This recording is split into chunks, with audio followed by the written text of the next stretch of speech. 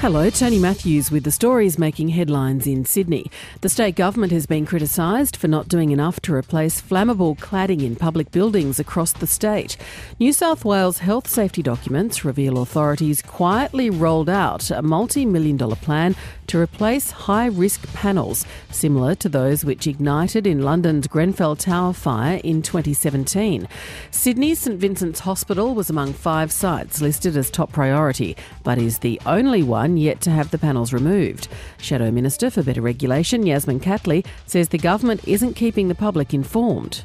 This is a huge issue out there. We have a very large number of buildings here in New South Wales, which the government themselves have identified. However, they are still there with cladding on them, even though they've admitted that they are a fire trap to residents. A New South Wales man behind a multi-million-dollar fake alcohol operation could face criminal action after a report was handed to the National Business Watchdog. David Marchese reports. An ABC investigation into counterfeit scotch and tequila led to Rex DeQuino being hit with an $87 million tax bill. Mr DeQuino's orange-based Fern Brew Proprietary Limited went into voluntary administration in January. Corporate regulator ASIC has been presented with a report by administrators Corda Mentha claiming the company's owed taxes are likely substantially greater than $87 million. The report says Rex DeQuino's been referred to ASIC to investigate several potential civil and criminal violations of the Corporations Act. He was contacted for comment.